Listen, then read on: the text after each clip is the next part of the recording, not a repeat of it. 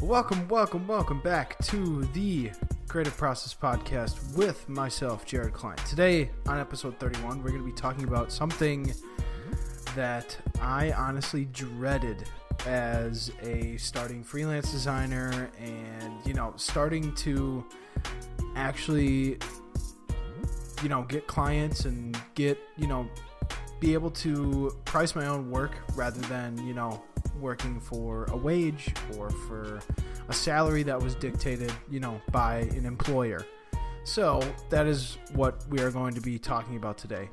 Probably going to be a little bit of a shorter episode because I have a pretty, I don't want to say easy type of opinion on it because it has come with experience and everything like that. But it's a very open-ended answer to pricing, and it's an open-ended solution to pricing and everything like that. But first, I want to say thank you for coming out today to episode 31.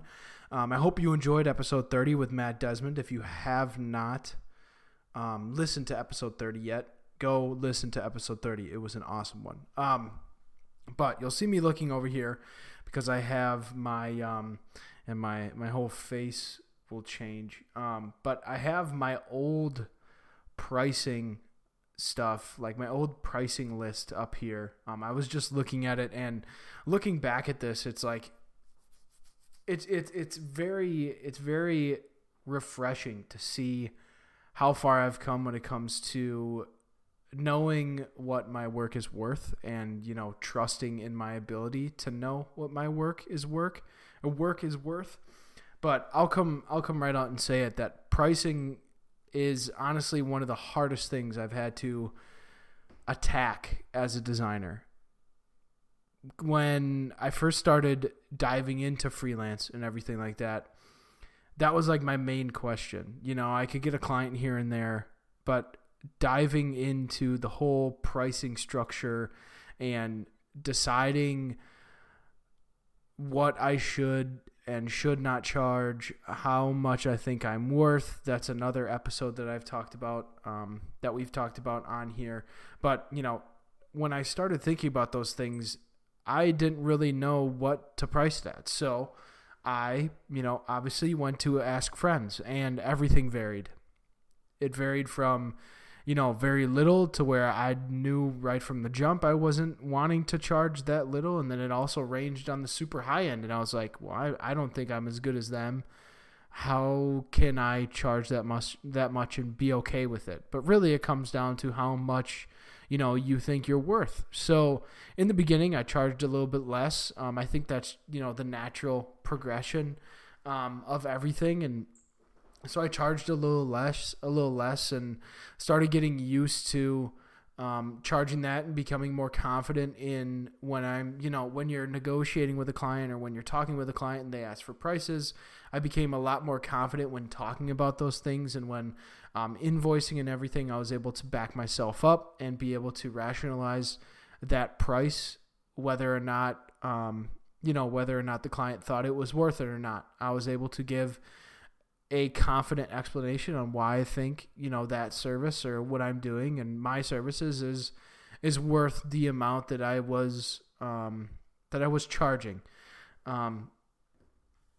So yeah, now it's more or less along the lines, and I've watched a video from the Future Academy, or it may have just been the Future, but Chris Do, he has a video. I'll make sure to link it down below. But he has a video where, they mainly talk about branding and everything like that, where that's usually the upper echelon of pricing when it comes to graphic design, branding projects and whole branding overhauls and stuff like that. That's where a lot of money is made in graphic design and in freelance. But the video, I took it out of within context, but applied it to what I offer as a graphic designer. And the video basically sums up into two things that I kind of got out of it.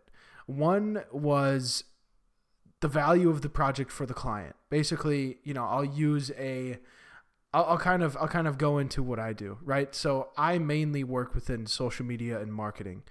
If I develop something for a social media platform or, something along those lines that attributes to marketing for a brand that is contacting me.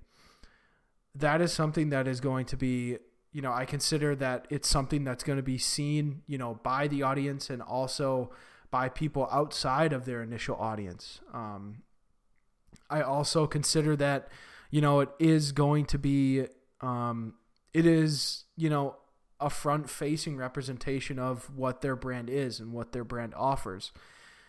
It is, it's also something that, depending on where their audience is, let's say on today's age, right? Today's age, I've had a couple clients where their main audience is on social media. So you are marketing directly to your easily accessible primary audience on social media. So then that is also going to be considered into the pricing of things. That's where I kind of started thinking, what is this project going to be used for? Roughly, how many people are going to be seeing this? I do some research on the back end of a client that I'm working with, and being able to compare, post traction and everything like that. Very seldom do I work on a consistent either hourly wage or a consistent, one-time cost. Very, very seldom do I have something that carries over project to project. And secondly, it was, one, it was the value of the project for the client, but also secondly, it's the value of, of the project for myself. Am I going to, this is, it really, I asked myself this question first. I should have started with this first, but am I going to enjoy doing this project? Is this a project that challenges me? Is this a project that I know that the client values a lot, and I know that I'm going to be able to put in just as much energy and just as much thought into the project as they are. Those are some things that I consider. And that's mainly how I price things out now. I'm very open and always open for negotiation with people that contact me for commissions or, consulting or, whatever it is. I'm very open with that. I'm always open for the discussion, and I love to rationalize why I think I should get paid X amount, and then, going back and forth. I think honestly that builds the relationship between myself and the clients that I work with and the people that I work with, people and brands and, stuff like that. I think that builds the relationship. Personally, I think, that's probably the way I'll do it, unless I, come across a better method or more of a seamless method for pricing. When it comes to, on the flip side, let's talk about static pricing or consistent pricing. I have this one service. Let's say you do, for the sports people out here, you do an edit that people post on their social media, and it's around like a topic and it connects to the caption that's there, right? There's no consistent brand flow. Maybe there is, maybe there's like a little logo on the top right or anything, but let's say you make an edit, right? You have an X amount, right? That's your consistent amount. X is your consistent amount. That can be determined. How I kind of did it in the past is that can be determined on, one, how long you think, you consistently do that project. Let's say, when I want to just whip something up, depending on what the project is, it takes usually in between an hour and an hour and a half, sometimes 2 hours if I go a little bit overboard with a different type of, a different type of effects and different type of techniques and stuff like that. But usually it sticks to about an hour and a half.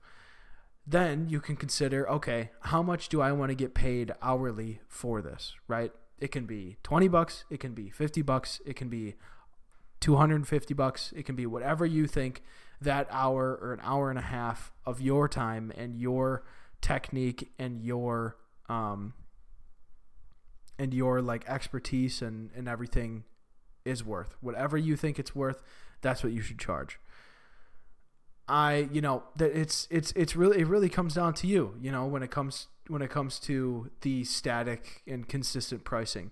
Some people will be like, okay, well, if it takes 5 minutes, why are you charging that much? Then you have to go into, how you got to the place you are now. I viewed this as my pricing is directly reflected to how much I value the work that I put in to get to where I am currently, right? I went through 4 years of schooling. I went through, 4 years, and then 6 years before that, 6 or 5 years before that, teaching myself how to design. And then now, the handful of years after school, the 2 years after school, 2.5 years after school, to get to where I am now. That's how I would justify, pricing and everything like that. Obviously, if you're younger in the scene and if you haven't been designing that much, then, you can consider how long you've been teaching yourself, how much you've been, how much of your time you've been putting into developing your craft. That's really, kind of how I came up with consistent pricing and everything like that. That's really how I like what I've really considered when it comes to pricing. But yeah, I mean, my preferable way is kind of, making sure I talk with the client. Pricing always varies for me. I never can really give a for sure, hey, this is what it's going to cost, until I talk to the client and be able to, know what they want, know what they need, know how it's going to affect them, and everything like that. I always make sure I talk to the client. That's one thing that I'll leave you with here today is before you set a price, that is, if you don't have consistent pricing, or, those type of things, if you don't have like a consistent one-time fee for X amount, like X service that you offer, if you are, more of a depending on the client type of person, make sure you talk to the client first before you are able to offer up a pricing. Don't even give a range. I wouldn't even give a range.